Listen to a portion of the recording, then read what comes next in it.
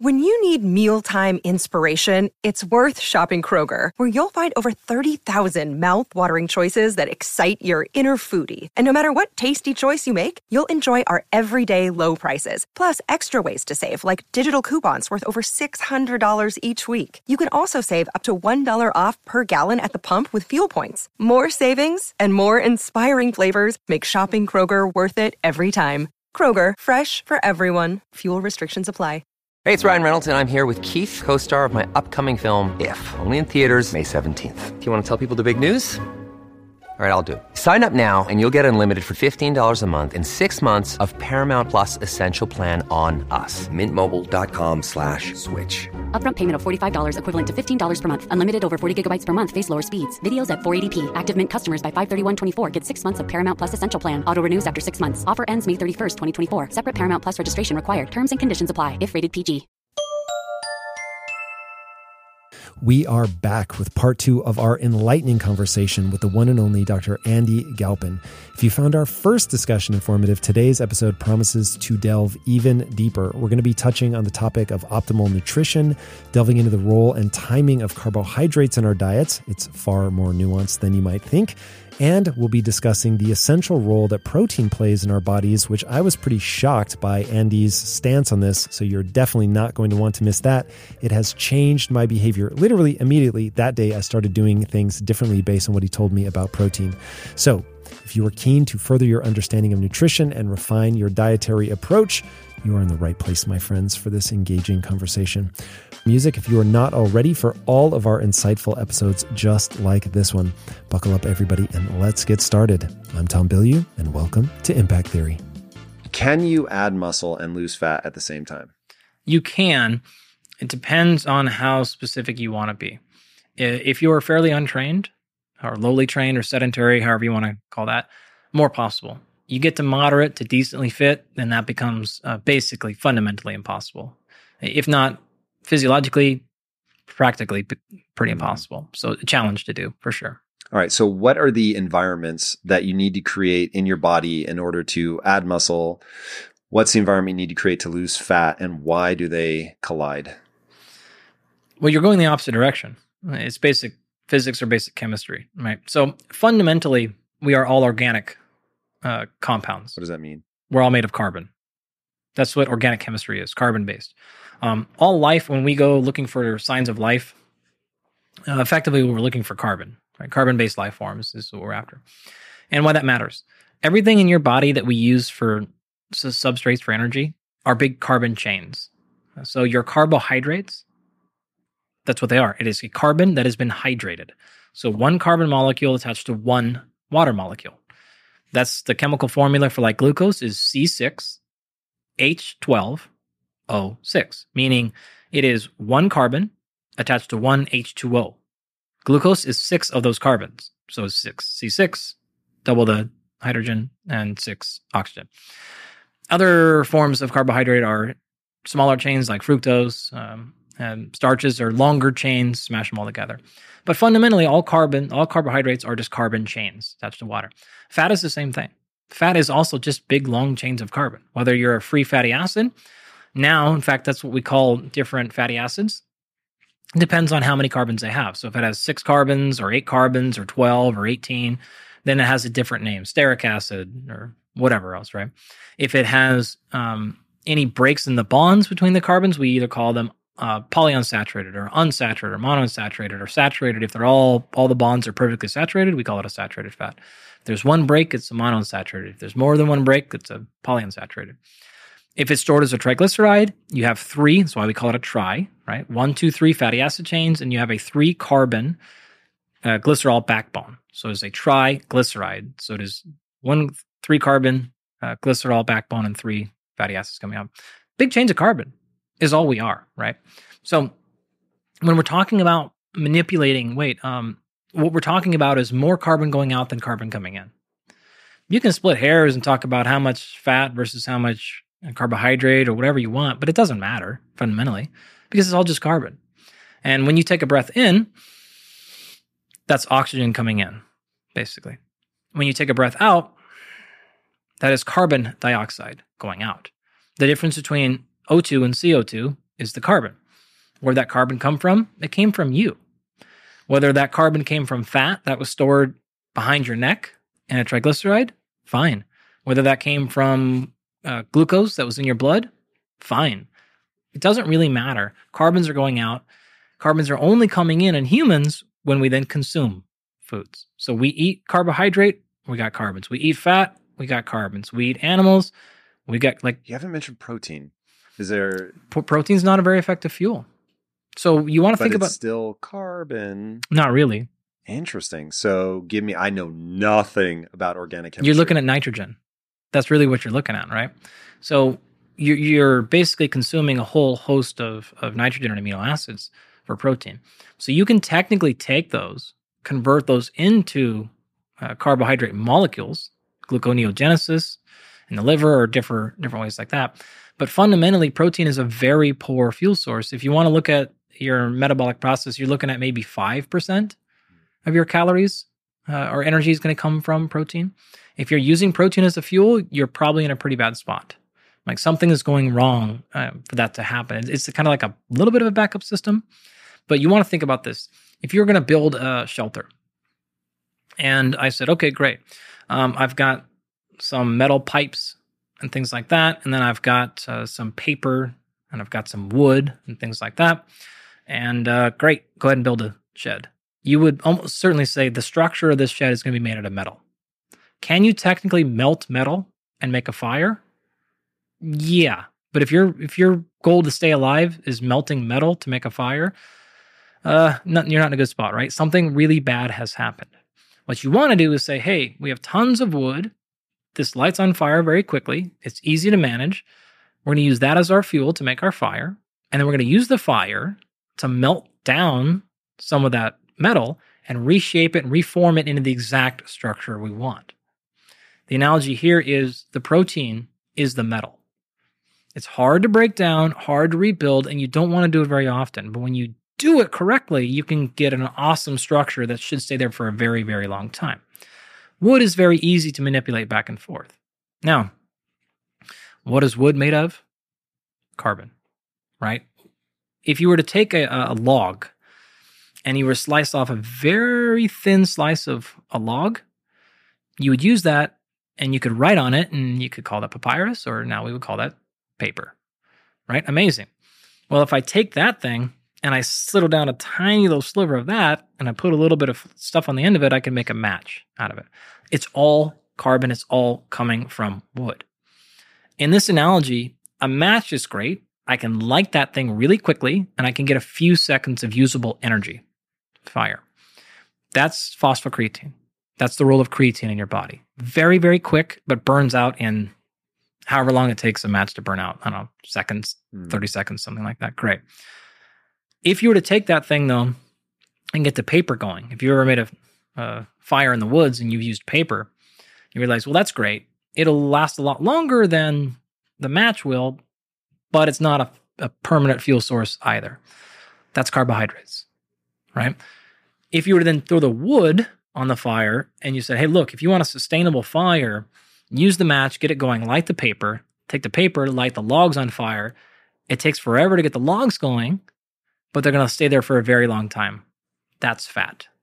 Okay. Now, obviously, I made a bunch of physiology and chemistry errors there on purpose. It's an analogy, folks, right? Just getting to a rough idea here, that you have different ways to create fuel.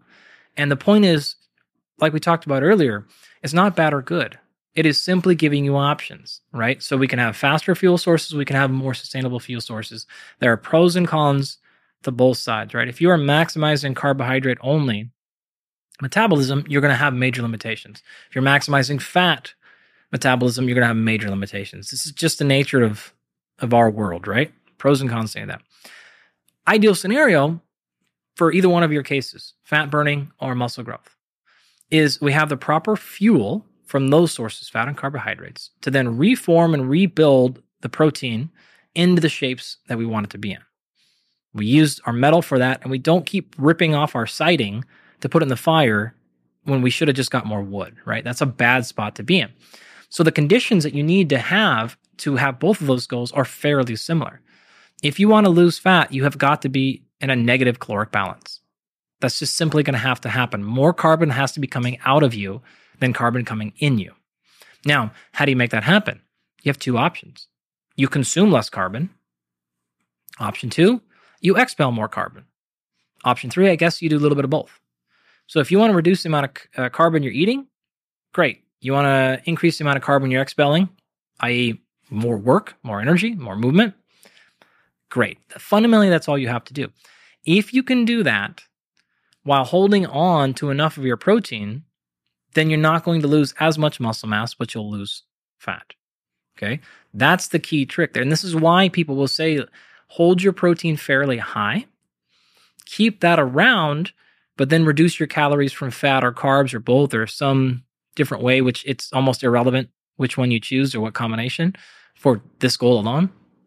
Then you're going to be able to lose mostly fat and not lose a ton of muscle along for the ride. You're going to lose some muscle. That's just the nature of being in a caloric deficit. But you can try to lose as much fat as possible. If you want to gain muscle, then you go the inverse direction, which is to say, I need to have the cellular energy to power the workout, to drive the stimulus we talked about earlier. I need to have the cellular energy to go through protein synthesis. Remember, when you break a chemical bond, right? So these carbons are attached in a chemical bond. You break that bond, that's either going to give off energy or require energy. In the case of humans, that's going to give off energy. So you broke a bond and that gave off energy. Well, now you want to reform a new bond that doesn't exist. You want to put two amino acids together. You want to synthesize them. That's protein synthesis. That synthesis process requires cellular energy. Not just the energy for the workout, but you actually have to have the fuel, mostly in the form of carbohydrates, to power that connection process. You have to have the supply, the amino acids, and you have to have the fuel to form that connection. That's what we're really going after. So sorry, I'm going to pause you there because there's something broken in the way that I'm tracking this. So if I need fat or glucose, fat or carbs. Yeah. So I need one of those to make the muscle. Mm-hmm. Yes. Since primarily carbohydrate for that. Yep. Okay. So then maybe you just answered it. So what I was thinking is if I need the fat in order to build the muscle, why do I not naturally get leaner as I'm building the muscle? Yeah. Because it uses carbohydrate as a preferred fuel source for that? Mm-hmm. Why? Just because it burns faster? It's just like a quicker thing? A couple of things. It's faster and it is immediate. So you store your carbohydrates in the actual muscle tissue. Mm-hmm. You don't store much fat in the actual muscle tissue. Interesting. Is that why you store? Wait, so you're using carbohydrate both to build the muscle and to work out. Yep. So there's something in the contractile process that it needs carbohydrate for. Yeah. So effectively, the way that muscles contract is you have two major filaments, is what they're called, myosin and actin. And just think about it as the myosin reaches up and grabs the actin, and it squeezes the actin together. So in the actin molecules, if you're watching on the video, sorry, audio friends, I'll try to describe this. But you have two, I'm pointing two of my hands at each other, I'm pointing my fingers. So my middle fingers are touching each other. My thumbs are pointed in the sky, okay? That's the direction. Now, if I were to slide my fingers past each other and stack them on top of each other, you see how the height of the bottom of my pinky to the top of my pointer fingers increases because I'm stacking them on top of each other? That's the actin molecule. So if I flex my bicep, and I pull the actin over top of each other, the height gets larger. I'm stacking the molecules rather than being end to end. They're now stacking over top. Length gets shorter, but they stack up. Exactly, right? Now, for that process to occur, that requires ATP, which is cellular energy, right? Now, if I have all the time in the world, I can break down that triglyceride stored behind my neck. I can go through what's called lipolysis. You use that example all the time. Why always behind your neck? It's just the one that, I think I want to make it differentiated from the exercising muscle. Got it. Right. It's not coming from, if you use this analogy and you talk about it just like a different part of the bicep, it doesn't make, I don't think it sticks out in people's head as much that it's coming from all parts of the body basically equally. Right. So there's no targeting of fat loss specifically in the exercising muscle that much. Relative to carbohydrate burning. So if I'm using my bicep, I'm going to burn the carbohydrate in the bicep, but if I'm using fat for some part of this process, it'll come from wherever. It's mostly coming from everywhere else in the body, which is why when people lose fat, they don't just lose it in the area that they were working out. They lose it equally in their face and their jaw and their fingers and their toes and all these places. Very right? upsetting that I lose it in my face, but yeah, I feel your pain. Yeah. So if you wanted to use fat to power that protein synthesis process, you'd have to go through that delay. You have to liberate it. You have to put it in tissue. You have to put it in muscle. And it burns more slowly, right? Kind of. So it's only getting it available in the body that makes you call it a slow fuel? Right. So think about it. That's a storage mechanism thing, not an actual burning 100%. If you want to think about this from the bigger perspective, it's not exactly right, but carbohydrate is your immediate fuel source. Fat is your backup. This is why I can only store so much carbohydrate. The capacity is very limited with how much, it's limited by physical size of my muscle and my liver and my blood, right? The only other, if my muscle's full. Those are the 3 places it's stored, period. 3 places. Give me ratios. I'm guessing the vast majority is in my muscles, unless I'm really small. You've got a couple of tablespoons in your blood total. Like, this is it, right? So if you run through the actual math, you probably have gone, wait a minute, I've got some blood done. And they said it was like 80. Okay, what that really means is the equivalent of a couple of tablespoons of total glucose in your body, in your blood. If you think about your liver, kind of this right side there, and you just, if you ever had a whole liver, you pull it out, it's kind of like the size of a hand, a little, maybe a flattened softball or something like that. In humans, a little bit bigger. It's pretty big. But muscle's everywhere. So it's physical dimensions-wise. If you just take the ratio of physical size, that'll explain to you exactly how much. So if you said, okay, my liver is about the size of my right glute, well, every other part of your muscle then is storing glycogen all over the place, right? So we can store way more in skeletal muscle. And the more muscle I have, the more I can store. The more trained I am, endurance trained, the more I can store. So it scales that way. This is one of the reasons why you mentioned Peter earlier, Attia, but in the podcast I've done with him, we talked a lot about the importance of muscle for health. And one of the major factors there is it is your primary glucose storage place. People don't realize, like, this is the biggest place to store glucose and carbohydrates. So if you're worried about blood glucose levels or things like that, if you don't have enough muscle, you're just adding to the challenge of being able to handle and manage your glucose. So you want to put it there.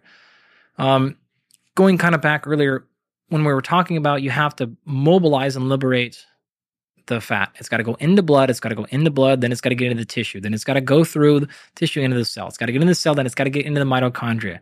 And there are rate-limiting steps specifically on the cell wall of the mitochondria to be able to get it into that thing and then actually use it.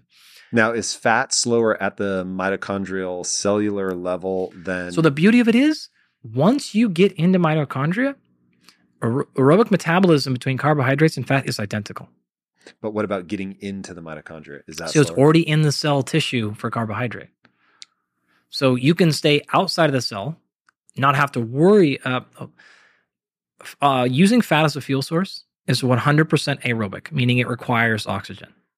Carbohydrate is both anaerobic and aerobic. So you have way more flexibility. So not only is it stored in the actual tissue, but if you don't have the time to even wait for oxygen and you don't want to wait for it to get into the mitochondria to go through the aerobic side of the equation, you just go anaerobically. You go right now. Now, it is a lot less efficient. So this is what we call anaerobic glycolysis. Splitting lysis being splitting, glycan being glycogen, or glucose. It doesn't really matter. You're splitting glycogen or glucose. Boom. You're getting a couple of ATP, like 2 to 4 ATP total. Very small. When you take that molecule, though, and you put it through the aerobic side of the equation, so the second half, now you're going to get like 25, 28, 30 ATP. You take one molecule of fat through that entire equation, you're getting 300. Jesus. So you're going, it is getting you way more packed because think about it this way. Glucose is 6 carbons. But if you had a triglyceride that was 3 fatty acids that had 15, 16 carbons each, you got 16, 16, 16, plus you got the 3 glycerol backbone. Well, you have so many more carbons to deal with. Every time you break the carbon, ATP, ATP, ATP. So you just have way more carbon to break. So you're going to get a lot more pack for it, but it requires oxygen and requires that mobilization and movement process. Anaerobic glycolysis can happen immediately. It happens right now. To round the story out, have to have a signal, have to have gene expression, and then you're going to go through protein synthesis, right? there's an actual time component here. That signaling process happens within seconds, okay, and it is over. You stretch a muscle, then that cascade happens immediately. You go through a workout, you go through some sensor, receptor is attached, signal happens, and that process is over in seconds to minutes. So if I were to biopsy you 25 minutes post-exercise, those signaling cascades are probably back to baseline. They're done already. That signal's over with. The gene cascade kicks on, and that is elevated, depending on which marker, something like 3 to 4 hours post-exercise. Now, the protein synthesis part is elevated still up to 48 hours post. So my point is saying, I don't necessarily have the time to wait because the genes are expressed almost immediately and the signal is already dead after a few seconds. So if I have to wait to mobilize and use fat, I'm going to slow down that process when it is ready to go and it is trying to get going. Such to say, it doesn't mean you cannot grow muscle in a low carbohydrate state. And I'm certainly not making any claims about low carbohydrate diets. This is like not what we're referring to at all. But are you optimizing growth? Well, that's a different story entirely. So differences there between possible versus optimal. Okay. You have made a very bold assertion. In terms of my layman's understanding of carbohydrates versus fat, the implications of what you just said is that me putting on fat doesn't really matter if my diet consists of high carb or high fat.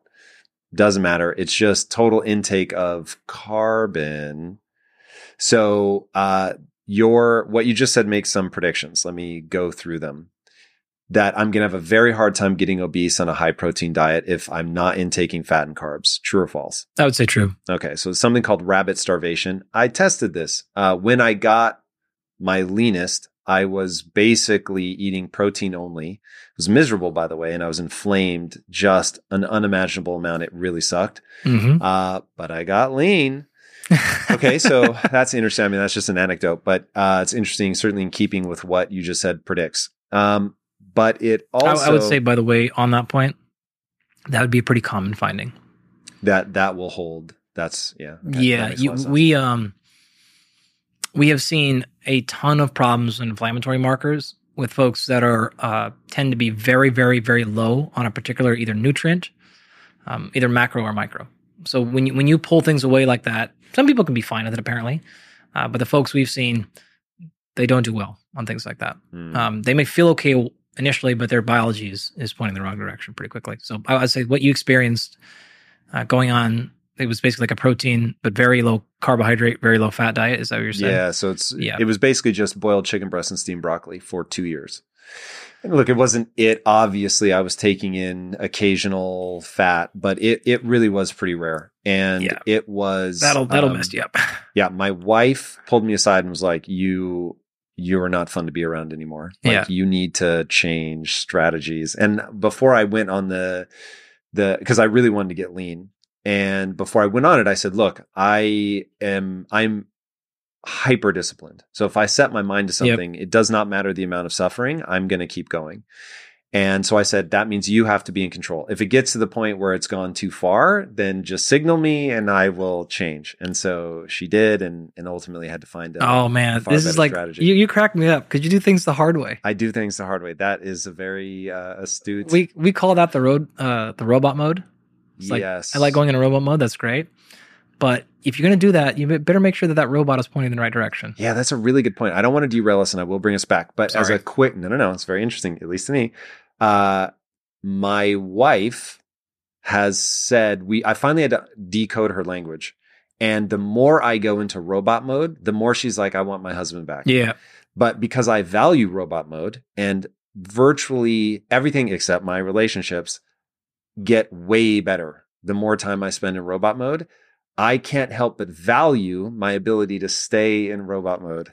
But anyway, my wife keeps me. You just need somebody who's guiding that ship the right way. Well, from don't go too far, that would definitely be my wife. I wouldn't say not go too far, but I would say let's make sure we're getting there in the right path.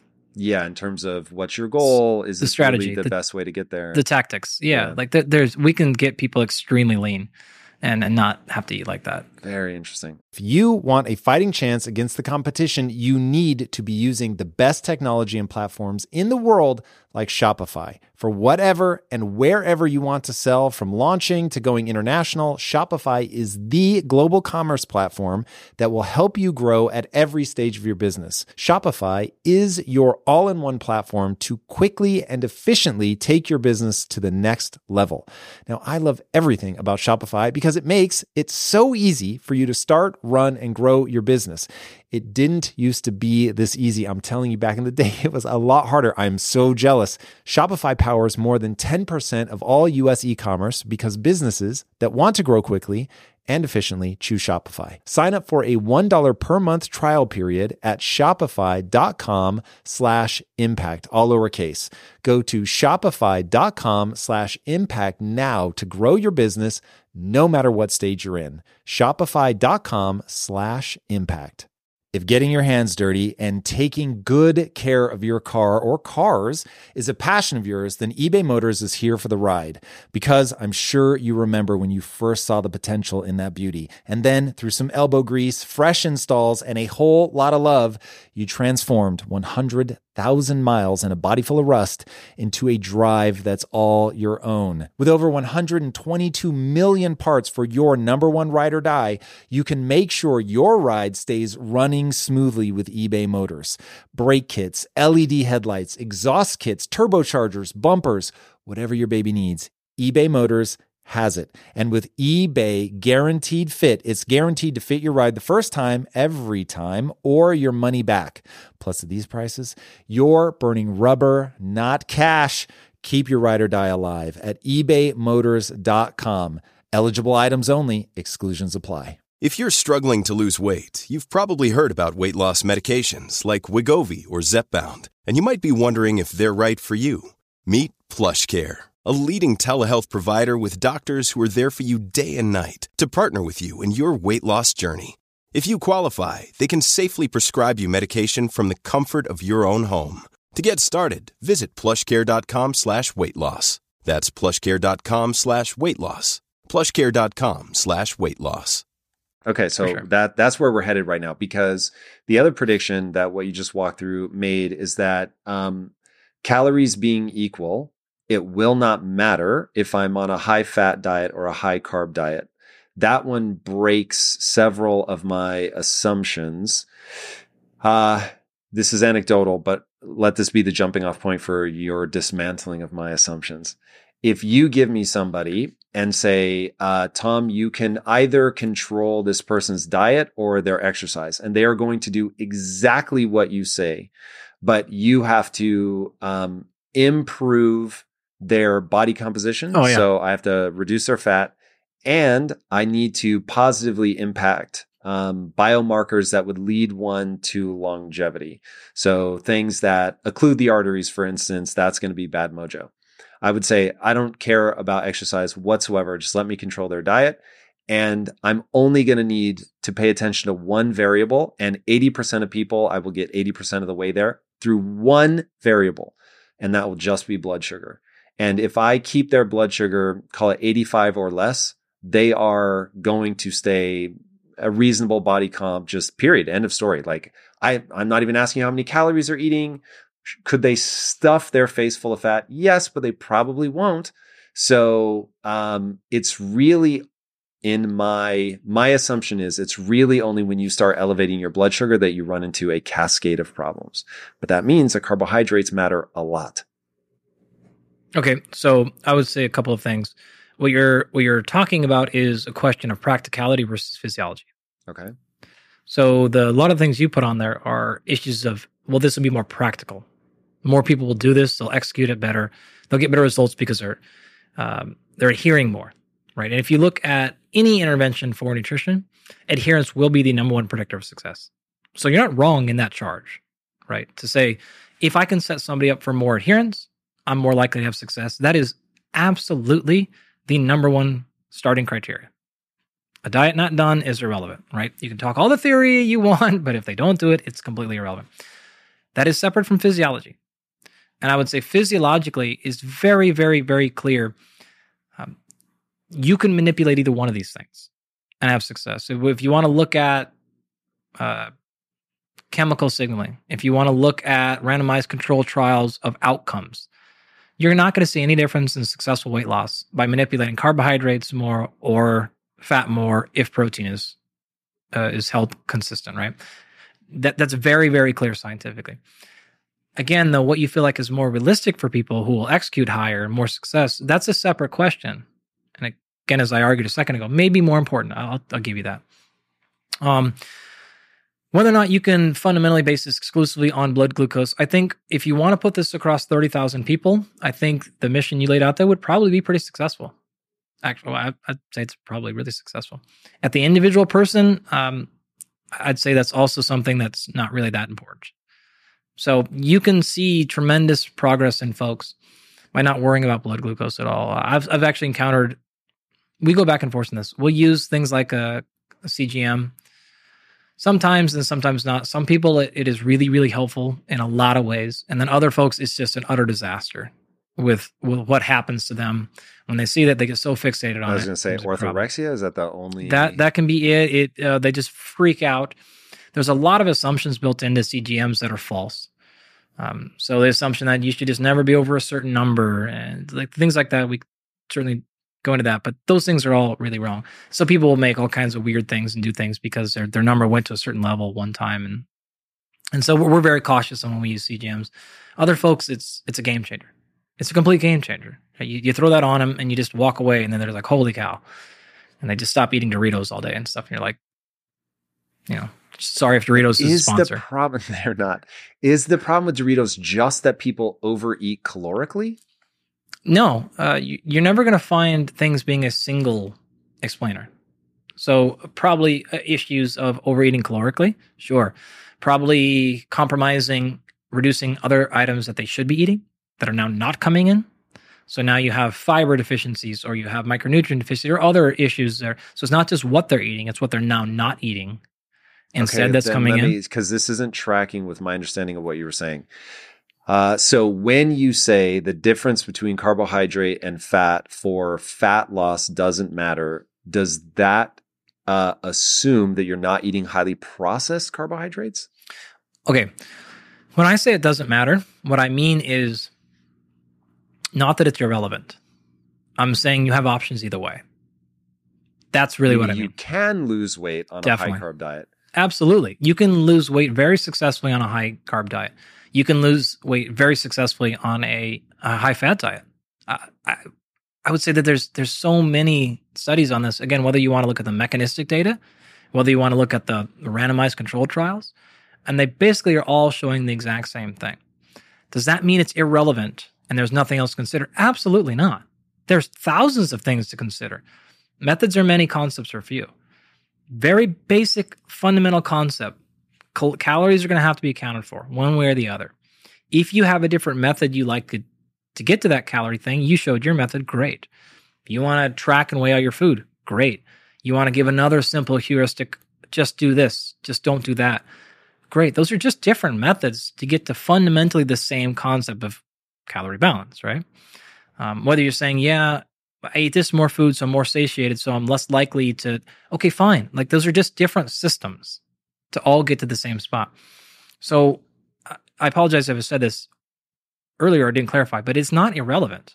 There's a ton of relevance to all those variables. It's just fundamentally, you're going to have to get to the same place. And if you get to the same place, you'll have the same net result.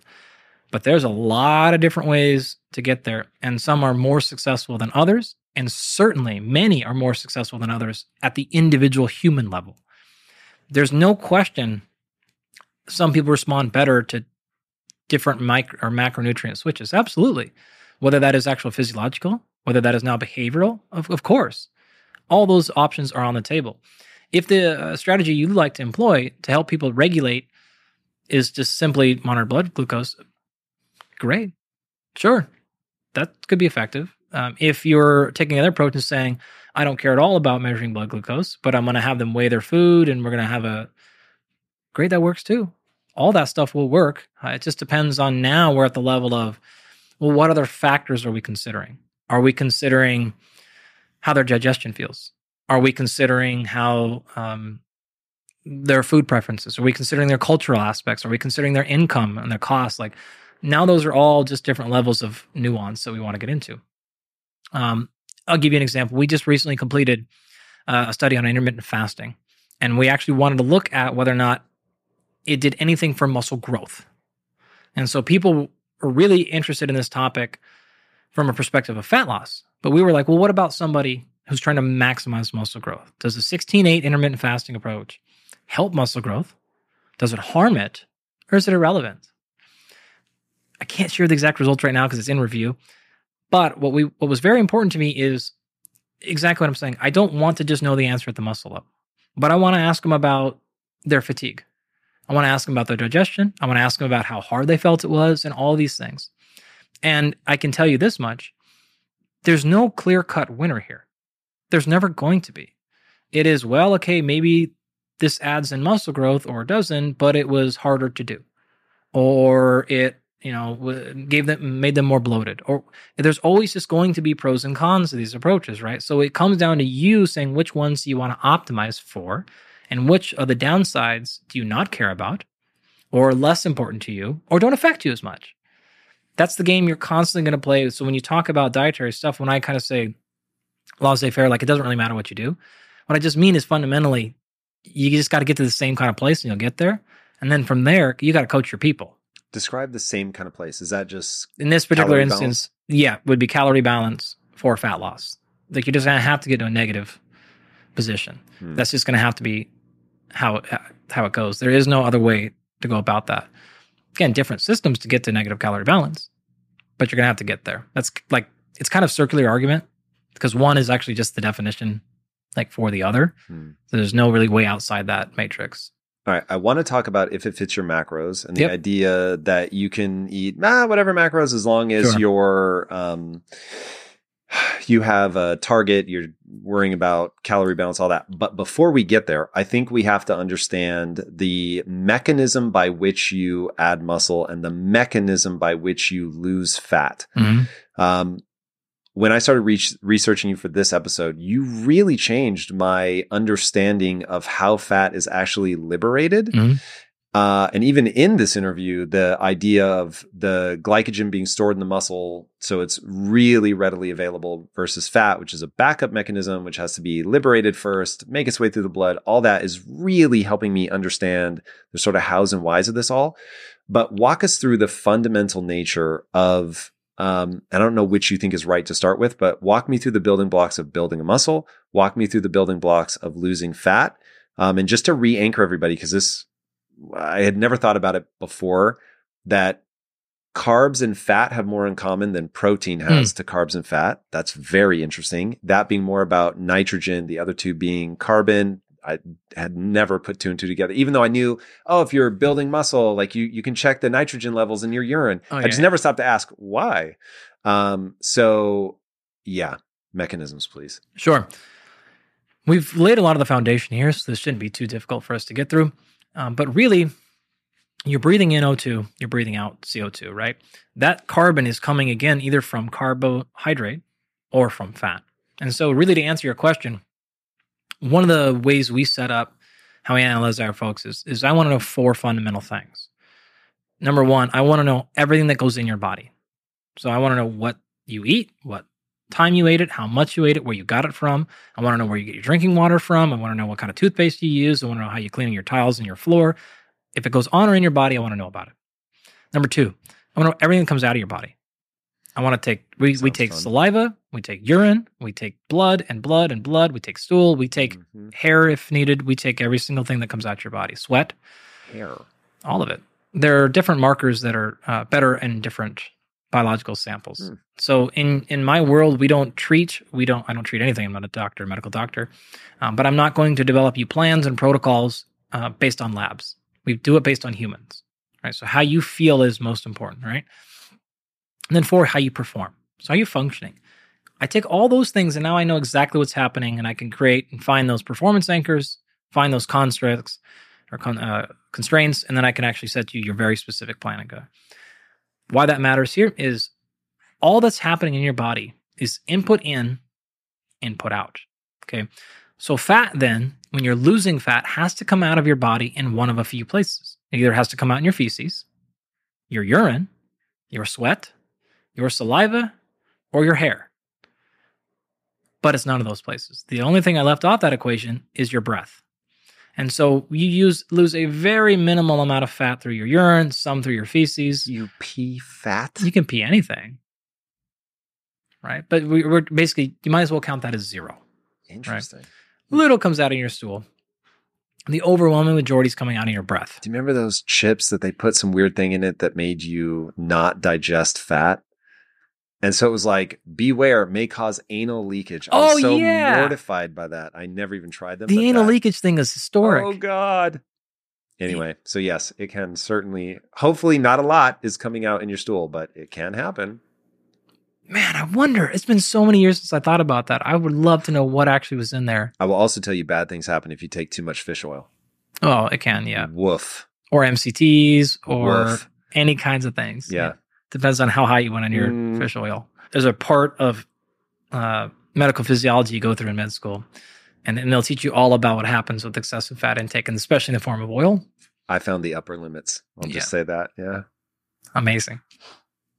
So it's mostly coming out through your breath, and if that makes no sense So whatsoever. we are losing fat by exhaling. That's right. That's crazy. It's nuts, right? But it is exactly what I explained earlier. You're breathing in O2 and breathing out CO2. The C is coming from carbs and protein. You cannot burn fat alone. It's just not possible, right? So it comes out as carbohydrate or fat. I think I said protein a second ago. What I meant is those two. You can't burn fat alone.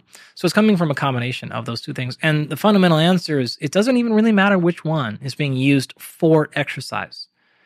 It doesn't matter which one is being used for exercise in terms of your fat loss. So people will really be worried about doing the types of exercise that burn the highest percentage of fat versus carbohydrate, because I think that's going to aid in fat loss. It doesn't matter. If they had just called the molecule in food something different than the molecule on your body, and I get why they didn't because they are the same. They are. But it gets really confusing when you mean dietary fat versus stored body fat. Okay, but so when actually you say it's it doesn't not. matter what you use, what do you mean? It doesn't matter what I use when I eat? It's not, because your dietary fat is just another animal stored fat. Correct. It's the same thing. Yes, but when I'm trying to lose fat, the fat that I eat has implications in terms of priming my body as to what to use for a fuel source. So when you're talking about this, because I've heard you describe this mechanism before, and literally, thankfully, you stopped and said, but that doesn't, burning fat does not mean you're losing fat. And I was like, what? Because I can be burning the dietary fat. Yeah, well, you can even be burning your own endogenous fat. Yes, but when people hear you say burn fat, I think, if they're anything like me, they just assume you mean off my love handles. You would think so. That is not necessarily what No, you it's mean. definitely not the case. So you have a difference in terms. One of them would be called oxidize. So are you oxidizing the fat? Okay, great. That means you're using that oxygen to burn the fat as fuel. That's great. I'm oxidized. Does oxidizing imply that I am burning my own body fat, or that's what I do to fat I have? It actually doesn't matter whether you're using the dietary fat or your own endogenous fat. So you could eat a high fatty meal, and then you were to go train right then your rate of fat oxidation would go up. But you've also increased fat intake. So yeah, you're burning more fat, but you ate more fat. Does the fat have to make it out of the food into my bloodstream before I can burn it? It must. Yeah, of course. Okay, so I have eaten the fat. It's then not in the shape that I would recognize it from the animal. I'm assuming it's broken down into something, triglycerides, free fatty acids. And then that crosses in your blood, over in your blood, it's going to be free fatty acid Got floating it. around. Yep. So you ate it. You ate that wonderful, delicious fat, however it came, and it was in the stored form because it was in an animal stored form or a plant. Doesn't matter, right? It's going to get into your belly. Your belly is then going to break down into the free fatty acids, put it into your bloodstream as the free fatty acids. It's the exact way that you take it from your storage and put it in your bloodstream as free fatty acids. Okay, I was going to ask. I didn't want to interrupt. But if you took my blood, could you tell whether I was releasing fat into my bloodstream from stored fat or whether I had just eaten it? Is there any difference, or it is identical once it hits the bloodstream? Well, we would be able to, depending on the marker you look at, if you're looking at some particular markers, it'd be identical. We wouldn't be able to differentiate. But if we looked at other food particle stuff, you'd be like, oh, you just ate food. So it's kind of a cheat answer. Got it. So there are other things going on in the blood if I've just Definitely. eaten, so you can presume. Totally. Got it. Yeah, Okay. but fundamentally, But the fat itself is the same. if you want to give because you could say the same answer for blood glucose. I wouldn't know necessarily if you get your blood drawn. I wouldn't know if you just necessarily had, some carbohydrate meal right before it, or if this is just your normal blood glucose. We wouldn't be able to, from that marker alone, if I just looked at blood glucose levels, I wouldn't be able to see. Okay, but God, this is fascinating. I had never thought about this before, but what you're saying is because there's only two ways for me to get glucose in my blood, if I understand this correctly. I eat, and then the carbohydrate is broken down, or I break down my own protein through gluconeogenesis. You're shaking your head for those just listening. Okay, so how do I get what are the ways that I can get glucose into my bloodstream? Certainly, number one, you can eat it. Yep.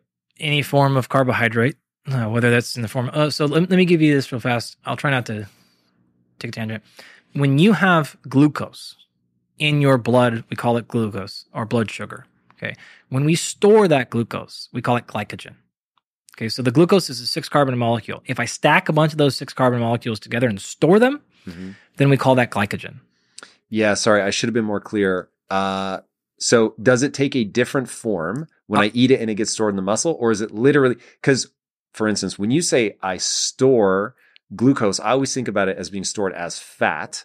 Yeah. Oh yeah. So this let me just hit with a little bit more chemistry here. So in your muscle, it is stored as glycogen. And in your liver, is that a different thing than glucose? It is the exact like imagine if we made this like physical thing. Mm-hmm. So imagine you. So could I say it's parked in the muscle? Because when I think of storage, I think of it transforming. No. Storage is not transformation. Storage is not transformation at all. It is literally storage. If it was, let's imagine these as Legos. So you give me one Lego block, and there was 6 notches on that one Lego block. Each notch is a carbon. I have one Lego block, and that Lego block is glucose floating around, right? And then you said, okay, store that, put that away, put your Legos away. And you took it in the next Lego and you attached it onto it, and the next Lego and attached it onto it. You could call that entire structure your Lego block. But each individual one is still its own block. It's just being stored more efficiently.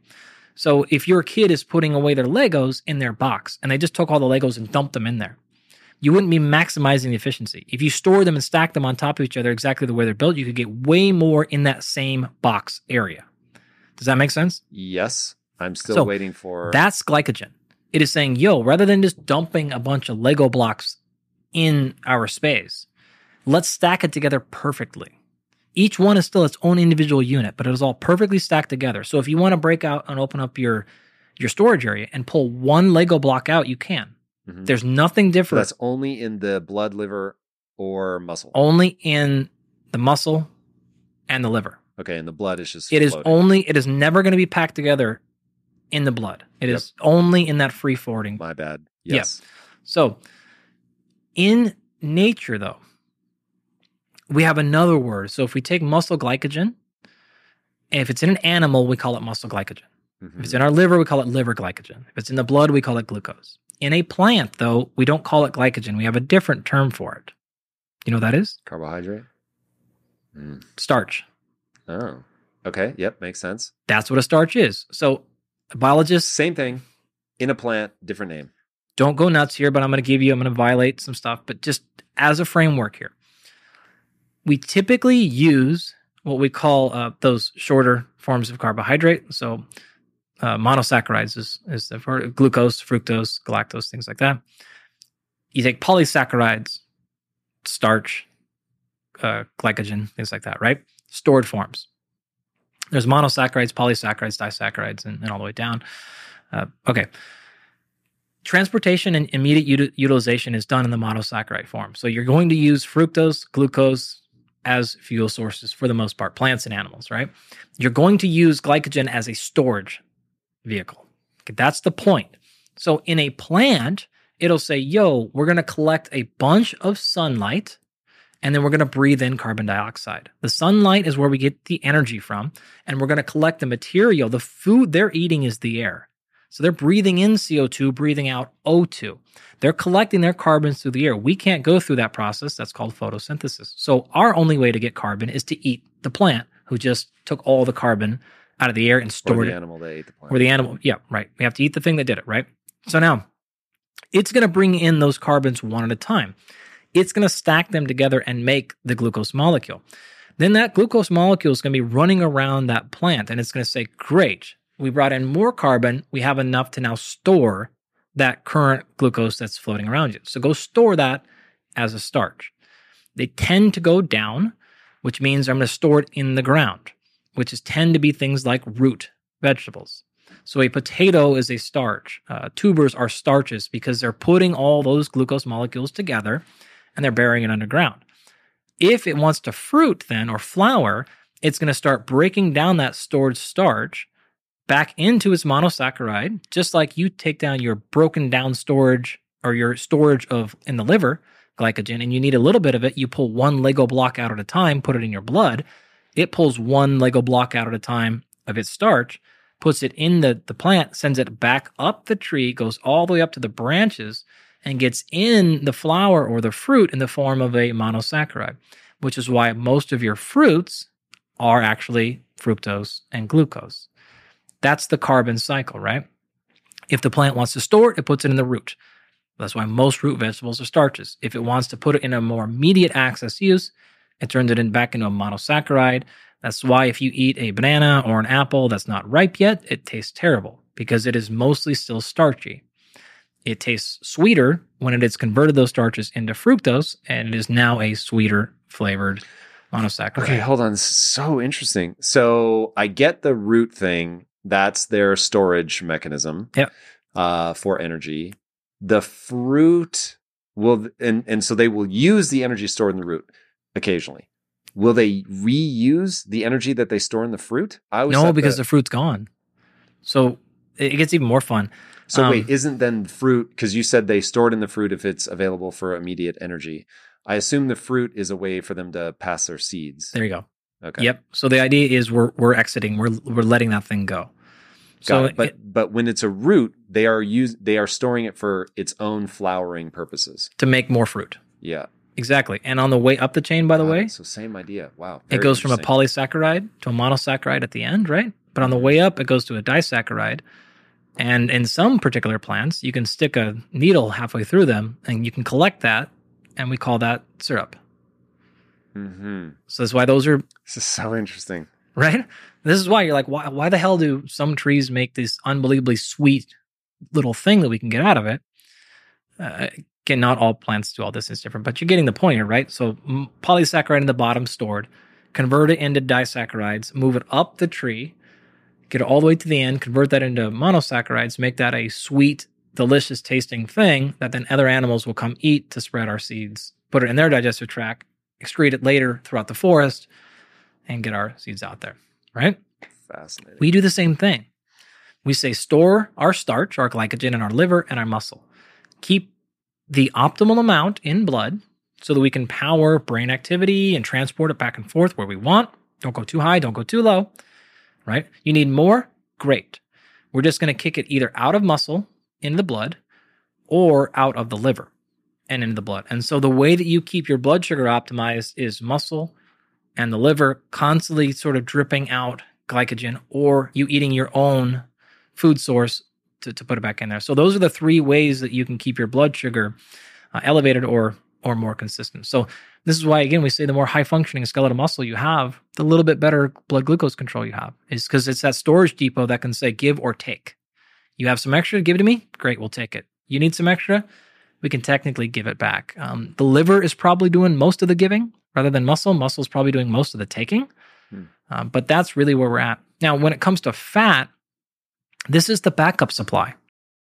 Your brain needs support, and new Ollie Brainy Chews are a delightful way to take care of your cognitive health. Made with scientifically backed ingredients like Thai ginger, L-theanine, and caffeine, Brainy Chews support healthy brain function and help you find your focus, stay chill, or get energized. Be kind to your mind and get these nootropic chews at ollie.com. That's OLLY.com. These statements have not been evaluated by the Food and Drug Administration. This product is not intended to diagnose, treat, cure, or prevent any disease.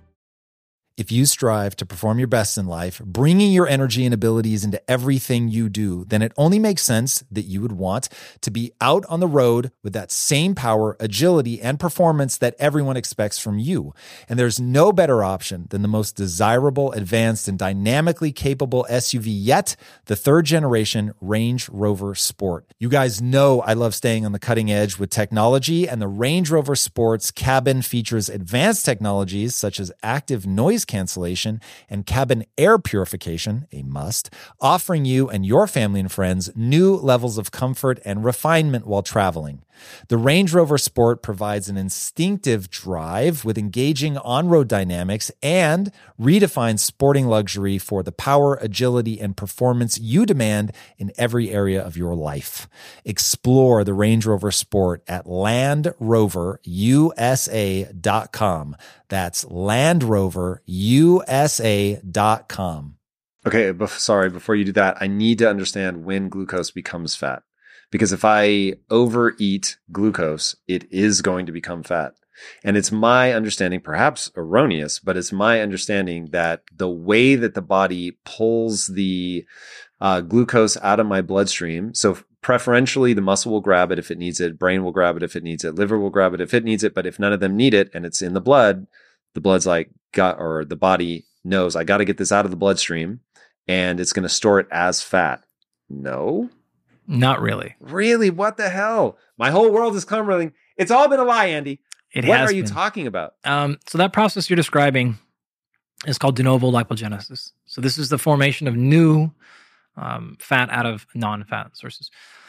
Conversion from carbohydrate, despite the fact that they're big, long carbon chains, it's not efficient.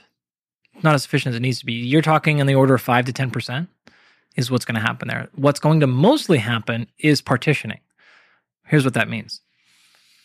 If you were to be in that exact scenario, where you have excess blood glucose, you could convert some of that to fat and store it. Yes.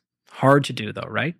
What's easier to do is just change the amount of fat that you're burning and shift your metabolic energy demands more towards carbohydrate and lower on fat. So think about that now. If you say, look, making up a scenario, at rest, you're burning half of your energy from fat. Half of it's coming from carbohydrate. Yes. Now you have too much carbohydrate.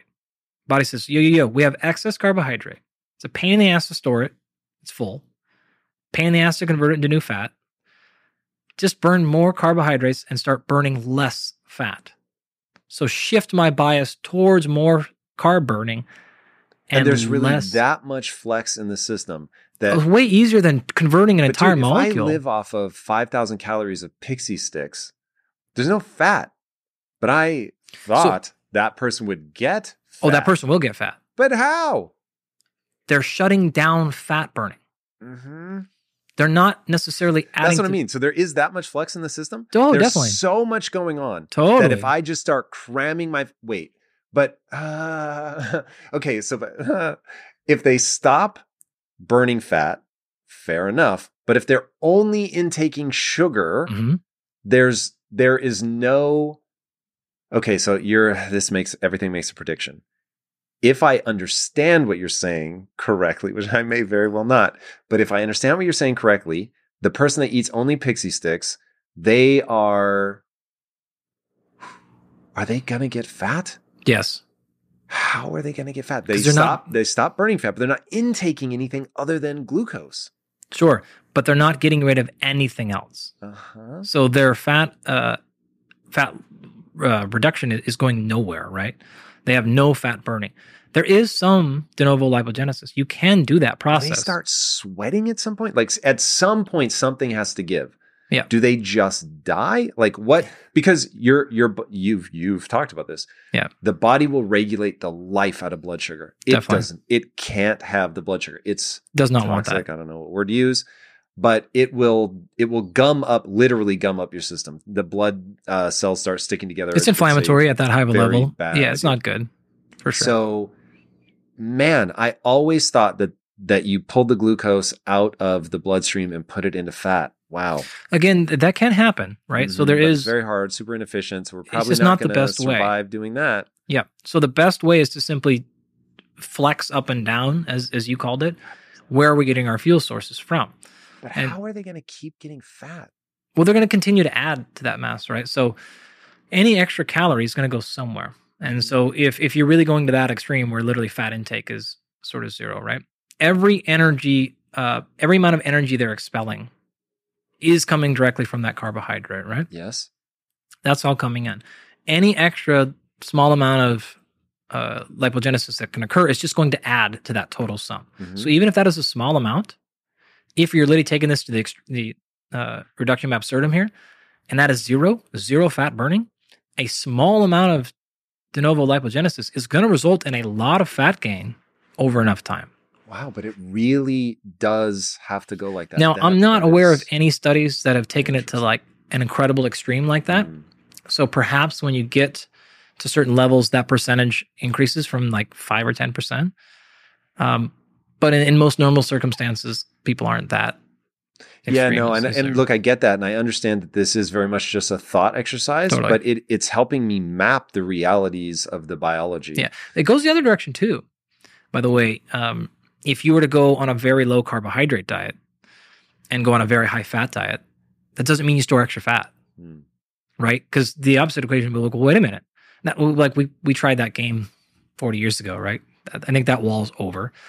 Eating more fat, again, if calories are balanced, does not result in additional fat mass gain for the exact same reason. What you're just click simply over to burning fat. You switch over, and this is also why some of the marketing behind that side of the equation is confusing. Give it the most charitable term, because I can be burning more fat, but that doesn't mean I'm losing more fat. All I've done is I've shifted my metabolic balance from carbohydrate oxidation to fat oxidation. Great, fine. Doesn't mean necessarily you're going to lose more fat. Doesn't mean necessarily anything else about performance either.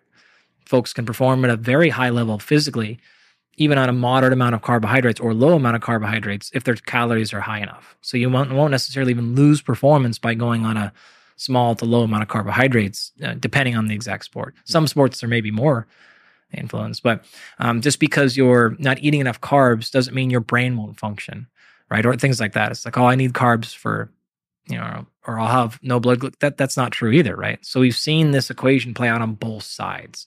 You have the flexibility, but it wouldn't work only one way, right? So it wouldn't work just high fat or just high carbohydrates. If it's true on one side, it's going to be true in the reciprocal as well.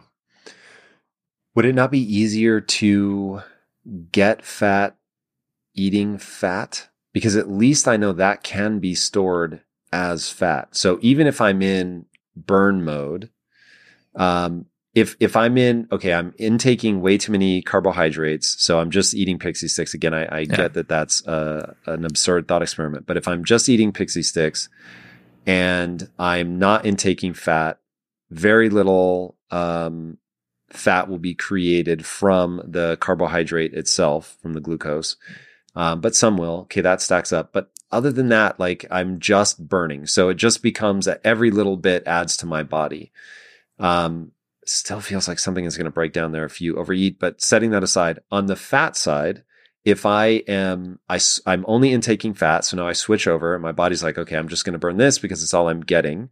But I assume that there's an easy path from dietary fat to stored fat. Is that not true? Is there an easier path from dietary fat to stored fat? Yeah, it's a direct route there, but it's still not going to matter if total caloric expenditure is balanced. Yeah, no, that I understand. Yeah. So what I'm holding in my head is a morbidly obese person. Yep. And I would have predicted that morbidly obese person is closer and closer to eating pure Pixie Sticks. But what I hear you saying is actually that's probably not true. What they're doing is they're obviously over consuming calories, but the calorie that they're having the easier time storing is fat. And so what's going on for them, I think, is what your hypothesis predicts, or your theory, because I'm sure it's well tested, predicts is that they are eating so much carbohydrate that their body switches over to just burning carbohydrate. So every bit of fat that they get, and they're probably getting a lot, is stored as fat. Cool. That sequence makes sense to me. the sequence that now I'm having a bit of a hard time wrapping my mind around is they're not eating carbohydrates. So the body starts burning fat, but they're still over consuming calorically. And so it seems like it would be easy to shuttle the excess fat into fat cells. No? Yeah. So if you want to look at folks who are excessively fat, okay, you'll see actually problems on the carbohydrate side of the equation. You'll see problems on fat equation. If you look at a standard American diet, they are going to be very hypercaloric on both of those.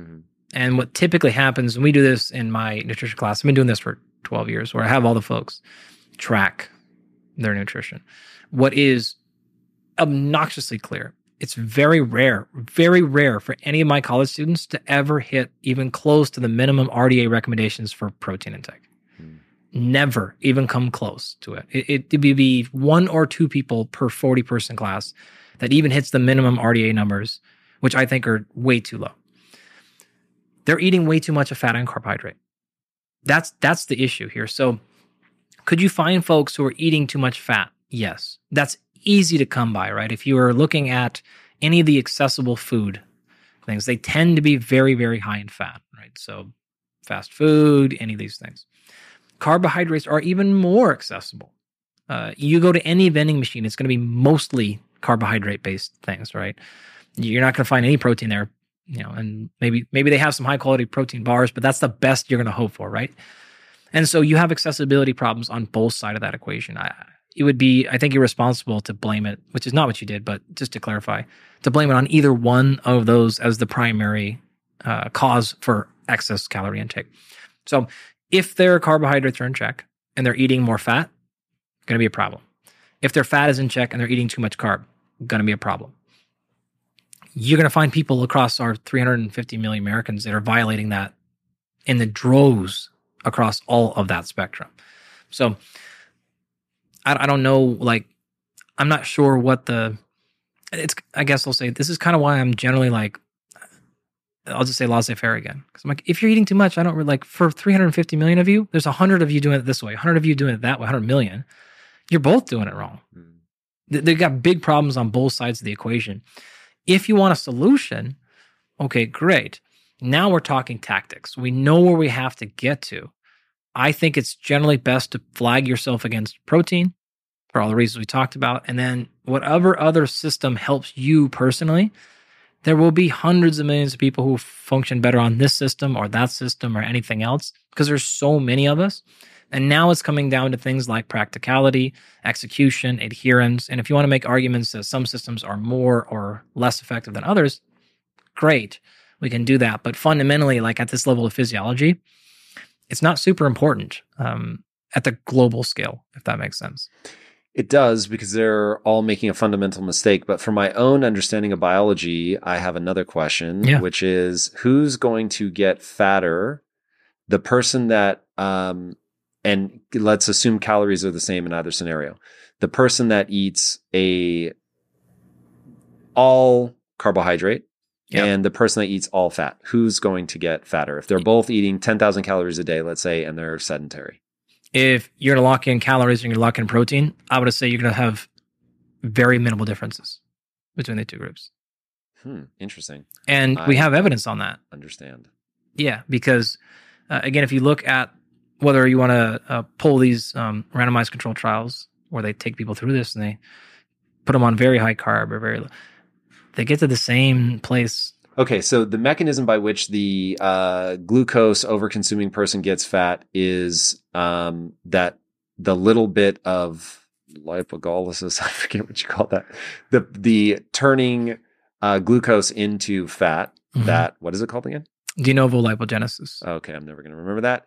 Lipo, like lipolysis, yes. Like fat, like lipid. Genesis is making of creation. Yep. So it's creation of fat. If it was lipogenesis, I could get behind it, but you throw another word. De novo. De novo. New. Got so you're making new fat. Got molecules. It. Yeah. Okay. That just seems like it would be a much slower process. But you're saying no. I'm going to let go of this. The audience don't want to punch me. I don't know. I think this is pretty fun stuff to talk about personally. To hell with them. They don't I like just it. can't wrap my head around how that isn't. It depends slow. on what you mean by time, right? So are we looking at this at the end of a 16-week trial or a 6-month trial or a 6-year trial? So with 6 years down the road, like is a little bit of speed difference not going to matter, right? Really? Yeah, it's just like that's fast enough. If you want to look at like a 6-week change, you might pick something up. 6-day change for sure, but what you're talking about generally is years of work here. And so by that point, subtle differences in speed are going to be equated for. Very, very interesting. Okay, so I legitimately feel like my understanding of fat just leapt forward.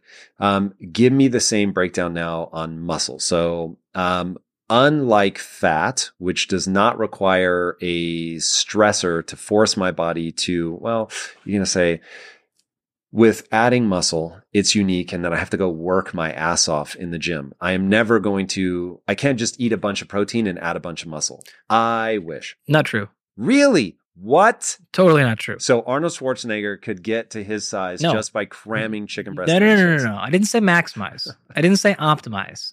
You said you can't add muscle by just eating protein. So if I you just definitely spike can. my protein. 100%. Really? 100%. How much? Give me a percentage. 2%? 15%. Oh, you mean in terms of total muscle mass? Yes. Well, it would be an asymptote. So whether I don't know what that means. Meaning the first minute you do it, it's going to be much higher. By day 5, that'll be lower. By month 5, returns. Total. Well, yeah, of course. That's right? what asymptote means? Well, it's asymptote is a line that goes sharper, more vertical as you get closer to the end. Somebody else's. Over time is how they summed it up. Okay, anyway, got it. Yep. Diminishing returns is another way that's an asymptote, right? Understood. So this is classic data from probably the mid 1990s, looking at protein synthesis. And what you'll see is some cool things. If you simply do a bout of resistance, okay, we'll back up. At all times, you are actually going through protein synthesis. So you're making new proteins right now. You're also going through protein degradation. So anabolic is when the net result, the protein balance, is positive. Catabolic is when the protein balance is net negative, right? So right now I could biopsy you. You would be going through some protein synthesis and you would be going through some protein breakdown. At rest, though, most likely you're going through more breakdown than you are synthesis. So your protein balance is probably net negative, which means you are technically catabolic right now. If it was the opposite, you'd be anabolic. Okay, great. So one of the things that happens is when you go through a bout of exercise, strength training, you go from a net balance of negative to a net balance of positive. Now, it's not much, but it is technically positive. The exact same thing happens by just eating protein.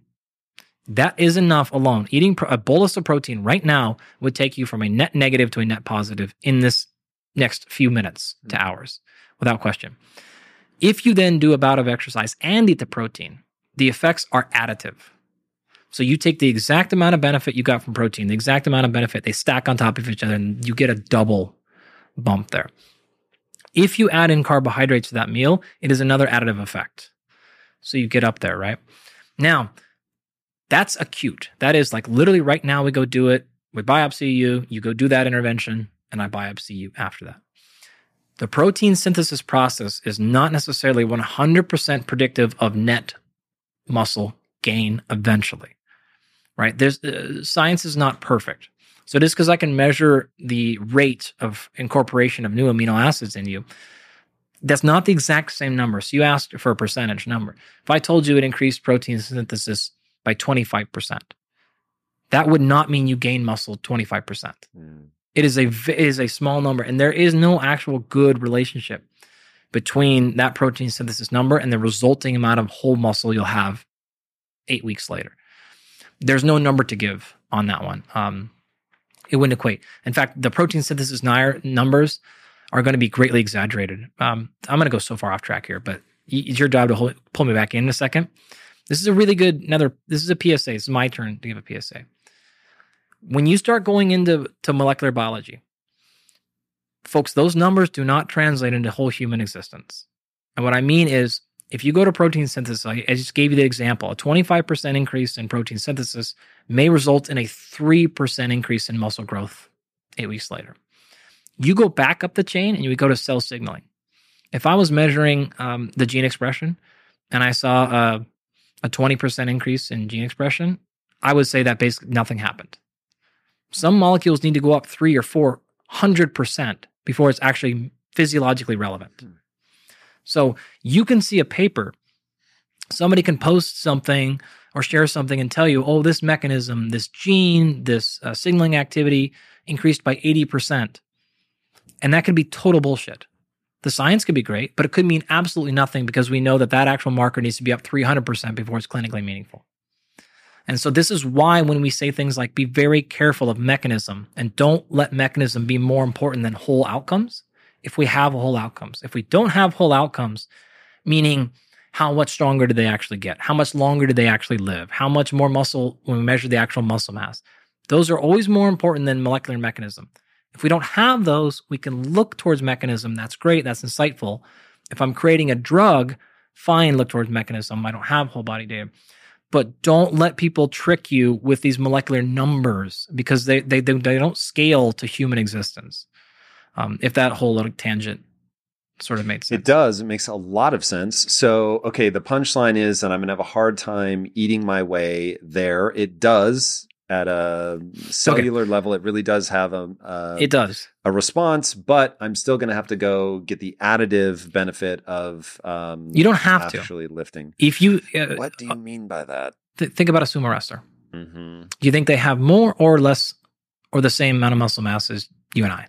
I think they have a lot more, but I don't think they would ever get that just from eating. I think they have to train. Now, it may not be with weights. Sumo wrestlers are not really traditionally lifting weights. Okay, fighting. They're in there like. Okay, I'll give you a better example. Pick the random person on the street that weighs 300 pounds. Yep. More or less muscle than you and I. More. No doubt. Not doing a single thing of But exercise. they're carrying all that fat. Okay, they're walking, right? You get a little bit of there, but mostly they're sedentary. So is the amount of walking you spent 20 minutes trying to convince me you have to train your ass off to lift to gain muscle. Yes. And now you're also making the argument that just walking around, damn you, Andy Galpin. It's not stacking up, right? It's really interesting, man. So it's both, right? You're correct. You walk around with a 150-pound backpack on, that's going to stimulate some muscle growth eventually, right? But you're saying that their muscle mass is more attributable to just the massive amount of calories. I'm not saying necessarily Protein? more. Has to be protein. Protein. I'm saying it is some part. Uh-huh. It is some part. Have people looked at this? Are there numbers to give on this? In terms of what number?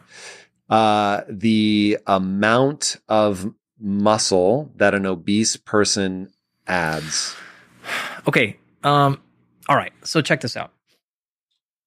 I'm trying to decide how much I can tell you on this one or not, because we have because this is like secret? Is this like aliens? No, it's just science. You're not supposed to talk about results while they're in review. I thought you were just going to say you're not supposed to talk about results. The first rule of science, you don't talk about science. Yeah.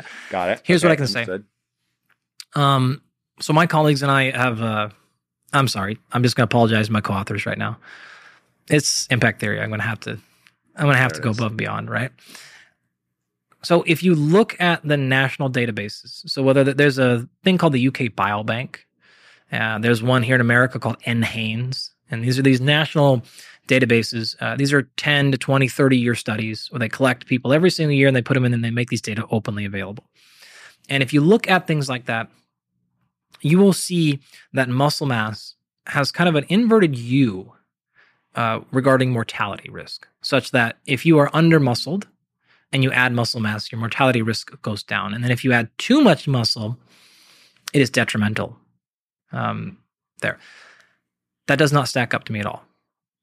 Doesn't make any sense, right? There's just no way adding muscle mass is deleterious outside of very rare bodybuilders and things like that. But these are not the folks in these national databases, right? These are Mayo Clinic folks and things like that. And so my colleague Tommy Wood and I and Dan Garner and some other guys dove in and said, I don't know if this is true. So we ran some modeling against these things. And one of our papers is in review right now. And one of the things that we found was if you look at the association between strength and muscle mass in these databases, you will basically see none. You will also see that these folks have almost no connection between their muscle mass and their physical activity. Meaning the folks in these groups added their muscle mass not through physical activity, which says they added it somewhere else. Food. By being larger, you tended to have more muscle, which made you at a higher risk of dying. It had nothing to do with the muscle mass.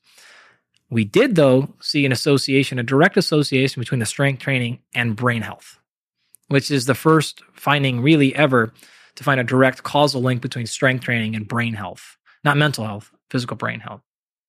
In addition, what's called the strength residual. And so if I take your muscle mass and I look at how strong you should be, just based on your muscle mass, again, the big database stuff, and then I actually measure your muscle mass. The residual is the difference between your predicted strength at that given muscle mass and your actual strength. The farther you are off that line, then the higher your risk of death becomes. So there's a standard for the amount of strength you would expect with muscle mass. And are you saying that people that gain their muscle mass through just massive caloric intake, they get the mass, but they don't get the strength? And that... So these people are not, the way that we phrase it scientifically is they're not accruing their muscle mass from training. That's what's happening. I don't know how they're doing it, but there's not a lot of options left. So that, going back to your initial question, I don't know what number that is. I don't know what protein these folks, like we could go back and I guess probably run that pretty quickly. But the point is, if you eat more, and even if you don't exercise at all, you're going to add some muscle. It's going to be there. Now, are you adding all lean muscle? No. Are you adding some muscle though? Yeah. Are you adding mostly fat? Yes. This is not a good way. A similar note, if you're trying to gain muscle and you want to gain lean muscle, which means you want to gain as much muscle as you can with the least amount of fat gain. What you don't want to do is eat excessive calories. And so the typical number we'll say is like maybe 10 to 20% calorie increase. Don't do the whole thing of like, oh, my standard calories are 2,000 a day, but I'm trying to bulk up, so I'm going to eat 6,000 calories. Great. If you're willing to have a whole bunch of fat come along for the ride, like go for it. If you want to add as much lean muscle, like you're probably looking at a 500 calorie increase, maybe making sure protein's super high, training that high. That's probably going to put you, now there's actually a couple of studies that are being run right now trying to figure out like what that exact percentage is, but those data are not out yet.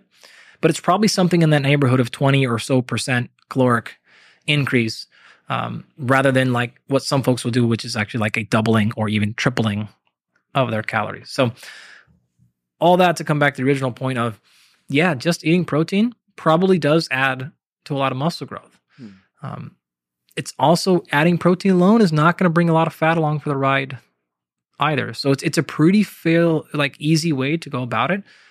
1 gram per pound of body weight is a starting place. You would have no issue going way higher than that though. So I would typically say if you are a hard gainer, one of my first stops would be we're going way up in protein. We're going to do some other stuff, timing-wise, nutrition, and just other things, training-wise, of course. But going way up in protein is like there's a very low risk potential for reward. From a protein perspective, does animal versus plant protein matter at all? Yes, everything matters.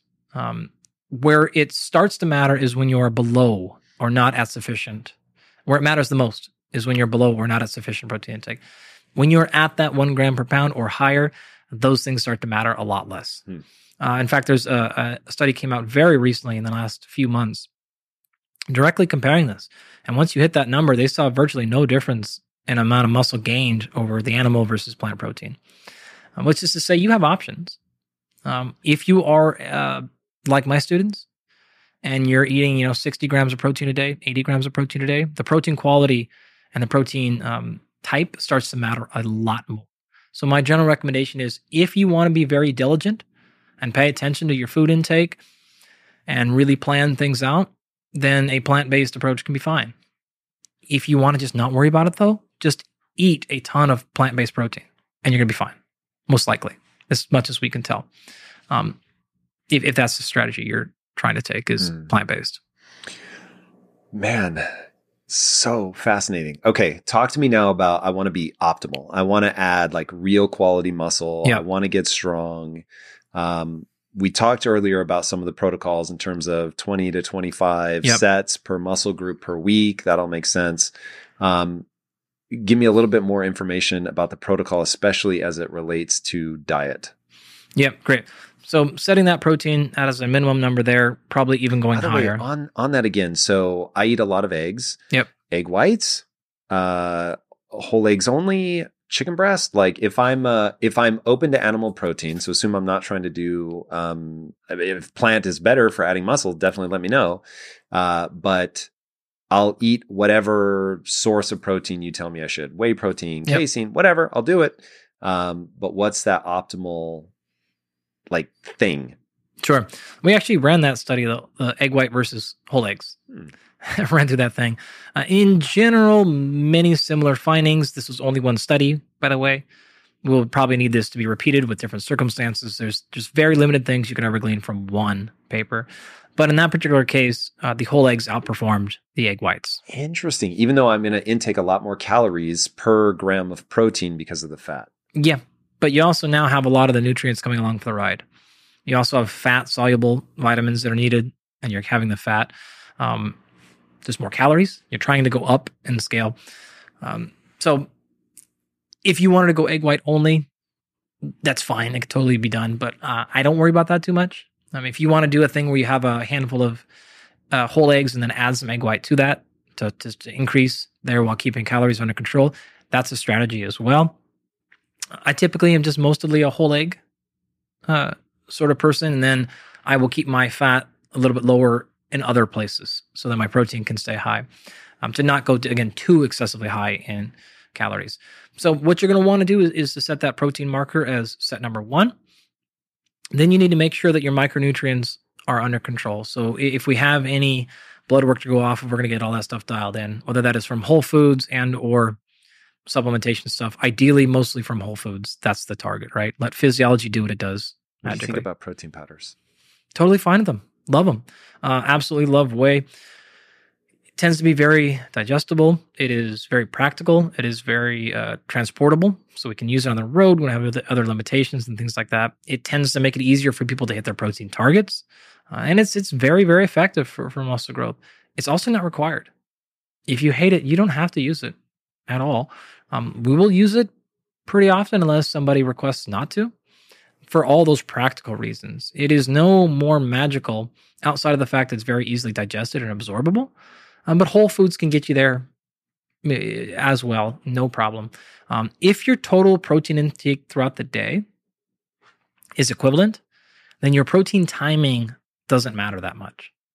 So it doesn't matter that you have your protein immediately post-workout or things like that. As long as by the end of the 24-hour period, you get to the same total amount of protein, you're good. And so that's when I say, like, it's easily digestible, fast absorbing, things like that, great. But if you don't like it or have some reason why you don't want to use it, no problem. We can get there through whole foods just as easy. Or the inverse.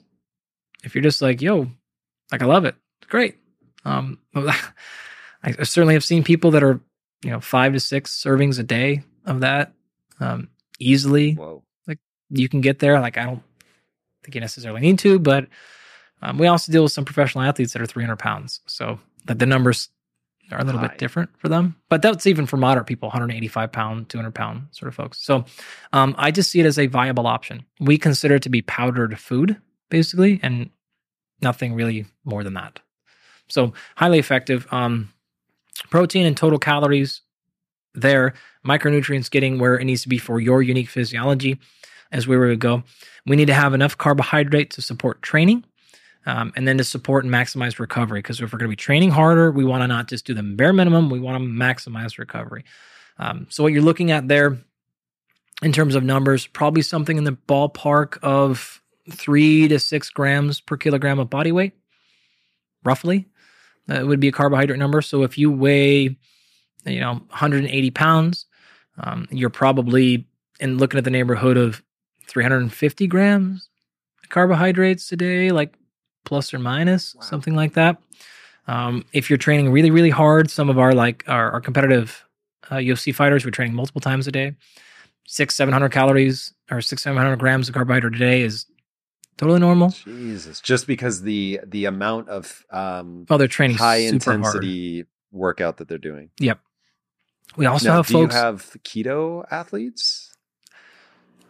I don't think we have any at the current moment. No. Because it's not very effective? I can't ever remember a circumstance where I told somebody who's not on a ketogenic diet that they needed to go on one. And we certainly had plenty that came in and said, this is what I want to do. Help me do it better, which we have no problem. I'm not going to talk them out of that. If that's what they want to do. But I have not ever seen that. And I can't honestly envision myself ever taking an athlete and saying, you need to go on a ketogenic diet. Because the rate at which you can liberate fat and spark it is slow. Even just from a performance perspective, there's no evidence whatsoever that is performance enhancing. So now I'm changing your diet. Even for endurance? No, I've never seen any data to support that. If somebody said that they feel like they perform or had data, I'd believe them. But physiology is physiology. We don't also work with endurance, like ultra endurance runners or anything like that. Just candidly, we don't. Not that I wouldn't. I just haven't had a lot of those come across our desk. Probably handful, maybe. In that case, I would think about it more seriously. But for the sports we typically work in, the NHL, the NFL, Major League Baseball, things like that, it's not going to be a great fit for those folks. Unless they, again, came in really hell-bent on doing it, we'd help them get better. But I'm not going to change. It's a very hard thing to change to. There's going to be an adaptive phase. I'm going to miss 6 weeks, 6 months of high quality training to just get them right back to the same performance. Doesn't make any sense to do that. So for non-athletes, though, boy, there's a ton of potential sense to do that if that's an easier system for you. On the carbohydrate thing as well, we also have people that do very well on much lower amount of carbohydrates, 200 grams, 150. I personally, I don't see any drop in performance with my own training and in my own ability to add muscle mass, even at like 100 grams a day. I'm totally fine there. I don't feel any drop in performance. I'm not obviously training as hard or as much as our pro athletes are, but I have no issue putting on muscle at that low of a number. So it can be anywhere up and down. And then basically you fill in fat behind all those things. So once you set protein, once you set carbohydrates, you can fill in fat. You do want to make sure you don't go too low. That can be a problem. So if you're getting that area of concern, like we'll step in for sure. Being too low will be problematic. Being too high is only really an issue of just gaining weight too fast. But there's really no harm to having extra fat. There's many important benefits of having fat in the diet for muscle growth. For sure. Have you seen people on a high carb diet, regardless of exertion, have inflammatory issues? Define high. North of 300 grams. Not necessarily. In general, I wouldn't see that. If you're looking at more of like, if you're north of 5 to 7 grams per kilogram body weight and you don't have any physical activity, then there I would be much more likely to see an association with that. That is also to say, I don't think many people have reason to be that high. They're not training very hard. Whether or not it's causing additional inflammation or not, it's certainly not necessarily needed. So I would not, even for our folks that, like in our executive program that really don't exercise much, I'm not putting them at 600 grams carbohydrate. And if they are, I'm probably trying to talk them out of that. Even if their inflammatory markers look fine, like I'm probably pulling them down on that pretty good. Why would you want to pull them down? What's the knock-on effect you're worried about? It is very easy to overconsume carbohydrates because of availability. So my concern would be in that direction. We're also going to be checking for other markers of dysfunction. If they're totally fine, as I said earlier, like we don't coach labs. We coach people. If they feel great, if their performance is great, and by performance, I mean their physical performance, their cognition, their focus, their energy, their ambition, all that is exact. Their sex drive is all where they want it to be, and they feel amazing. And they're at 600 grams carbs a day, like totally fine. I have no issue with that. If they don't feel great though, or have something going on, and the other things we tried aren't working, then I might say, all right, let's pull the carbohydrates down a little bit because you don't have that energy demand. So why be there?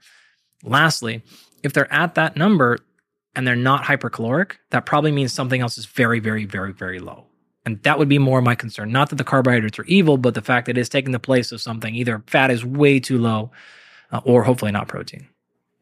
Makes sense. Earlier, you mentioned that weightlifting was good for brain health. Why? So I could spit out to you some different mechanisms, but why it's actually mechanistically improving brain health, I don't necessarily know.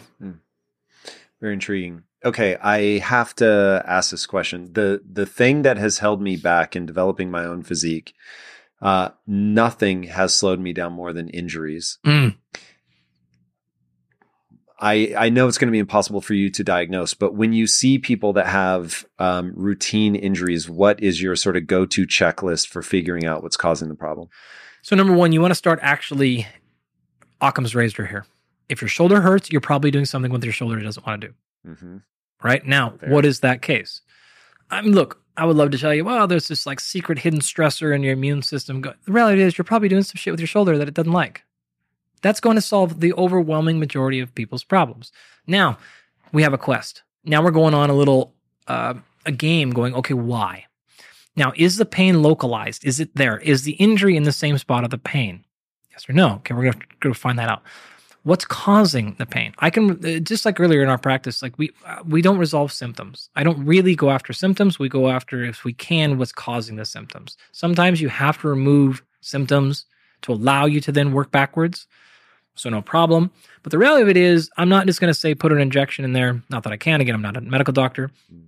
But I would advise just resolving the pain. Don't just take Advil, blah, blah, blah. If you need to right now because you can't work, you can't sleep, cool, no problem. But that's not your long-term solution. You're just masking the pain.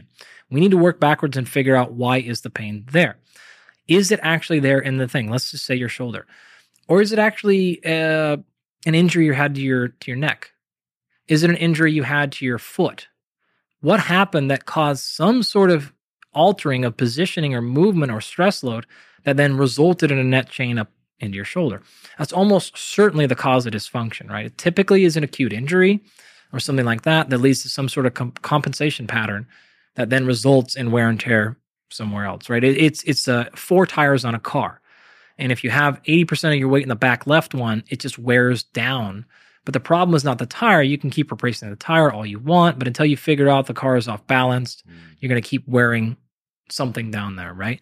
And then the left tire blows, so you put another one on, and then that one hurts, so then you put more stress on the front left, and that one, you get it, right? You just keep running in circles. And so we would need to step back and look and say, okay, like, well, what is the actual pain? Is it soft tissue? Is it joint? Is it muscle? Is it a sharp pain? Is something damaged in there? Or is it actually movement-based? Is it only happening when you're doing a certain activity, or is it all day long? So this is a whole evaluation you would go through, much like a physical therapist would take you through, to figure out what's causing it. And then from there, once we can identify what we think is actually the core problem, then we go on a mission to actually solve that. With things like, hey, my shoulder just started aching. It tends to be a pattern, a groove pattern. So what I mean by that is this. There can be an injury there. There can also be an injury that's long gone. But pain is sensory. And so that can be a learned signal. And so what we need to do is desensitize the signal and teach the brain we're not in pain, stop protecting. That's all you're doing. The brain signal is telling you you're in pain, protect, because it thinks something's injured. But sometimes even when the injury is gone, it continues to send that signal. Not typically the case in the shoulder, though it could be. That is very common in things like the low back. Like low back pain, despite nothing being wrong, it is a learned signal that you need to desensitize. And you see a lot of the chronic pain going away for forever. One, if they are in a bad position, but the other one would be, again, the pain signaling one. So for the shoulder, there was no like acute injury there, you said, right? It was just more of like I've had trap problems. That's been my chronic thing. So this is the first time I'm having a problem with my shoulder. Historically, it's been my traps, specifically my left trap. Okay, and left trap, right shoulder, and right shoulder for sure. Right, like this is how it goes, right? So then we would walk backwards to figure out what's the dysfunction in the left trap. Why is that happening? Is it simply motor control? Okay, great. Then we fix that and that problem's there. Is it actually something else going on? So is the left trap dysfunctional because actually It's the lower trap that's off. Is it maybe the rhomboid or infraspinatus? Is something else happening there that's pulling the right, and you feel the pain in your left trap, and you're getting that worked on and massaged and rolled out, but the dysfunction is actually happening in the shoulder girdle. That's the problem, right? I'll give you an example. One of the professional athletes I worked with, Tatiana Suarez, UFC fighter, undefeated, neck pain, right? Well, we started having all kinds of back problems because she actually had an acute injury to the neck. The shoulder blades are being protective, and so they are pulled way down and tight. And so she's constantly right here, which is straining the neck, which is straining low back, right? So having to work back through the chain, starting with the low back, resolving that pain to let the traps or the shoulder blades relax a little bit, to let the traps relax a little bit, to let the neck finally go through its healing process, right? So you have to kind of come backwards and figure out, is there a starting place that I can get to? My guess is with your left trap, it would be like probably wasn't something injured in there, but you probably had some sort of, again, what we'll globally call dysfunction. This could be weakness, could be a firing sequence. It just could be neural activation, not on at the right time. Lastly, it could be a compensatory pattern because of some activity. So every time you go to lift weights or do something like that, something else is pulling in the wrong direction. With the shoulder specifically, also, the very last thing we would evaluate is sleep. So the sleeping position you're in, obviously, if you're a side sleeper and you're rolling in that position, not necessarily bad, but the mattress may not be fitting perfectly for your shoulder, and that may be contributing to it as well. So lots of things we could tinker around with there. Brother, this has been so fascinating. Where can people follow you and learn more? Sure. My social media, Twitter and Instagram, Dr. Andy Galpin, those are pretty much exclusively science communication. So I don't do anything else on that. But if you like to hear about science and this kind of science, that's what I use those for. And then any links to any of the companies that I have, our sleep company, Absolute Rest, or Rapid Health and Performance, and all that stuff, you can Google it. Or I think it's all on my personal website, andygalpin.com, but it's not really what I do with my time mostly. So it's probably all there if you Google it. I love it. All right, everybody. If you haven't already, be sure to subscribe. And until next time, my friends, be legendary. Take care. Peace. Introducing Wondersuite from Bluehost.com, the tool that makes WordPress wonderful for everyone. Website creation is hard, but now with Bluehost, you can answer a few simple questions about your business and goals, and the Wondersuite tools will automatically lay out your WordPress website or store in minutes. Seriously. From there, you can customize your design, pick your brand colors, and add blocks. No custom theme or coding required. You'll get content suggestions that you can keep or revise, and with Yoast SEO built in, we automatically help you get found in search engines. From step-by-step guidance to suggested plugins to an AI-powered help bot, our built-in tools make WordPress wonderful for everyone. Whether you're a beginner or a pro, you can join over 2 million Bluehost users. Go to bluehost.com/wondersuite. That's bluehost.com/wondersuite.